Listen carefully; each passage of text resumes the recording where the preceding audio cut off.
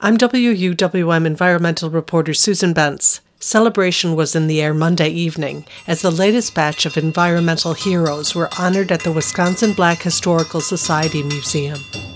Brightly costumed musicians wove their way through the crowded space. Triangles gave way to drumming and then dance. And that was just the beginning. Respected neighborhood organizer Yvonne McGaskill, one of the organizers of this 4th annual African American Environmental Pioneer Awards, was bursting with pride. We are correcting that myth that African Americans do not participate in environmental issues or careers. And by working together to create a collective environmental impact, we can have results that we want in our community.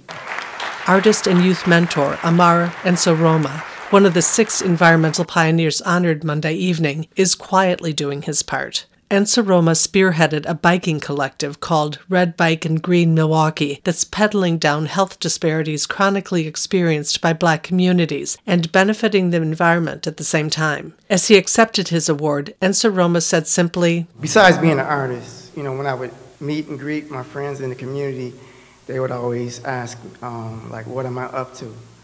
And I always had a lot of I'm gonnas. People have, I'm going to do this, I'm going to do that. And Red Bike and Green was one of the first I'm gonna that I turned into I did. The celebration also shone a light on 6 rising environmental stars, including community organizer Lauren Cross. The 2018 Rufus King High School grad threw her energy into the Youth Climate Action Team and played a key role in organizing a student strike for climate. Cross used her time at the microphone to call others to action. I'd like to invite you all to join an organization to take part in building struggle in your communities, because that's what we need ultimately to defeat the climate crisis. And I always end my speeches with a chant. So when I say, "When we fight," can you say, "We win"? When we fight, we win! Monday evening, inside the Black Historical Space, all things felt possible. Susan Bentz, 89.7, WUWM, Milwaukee's NPR.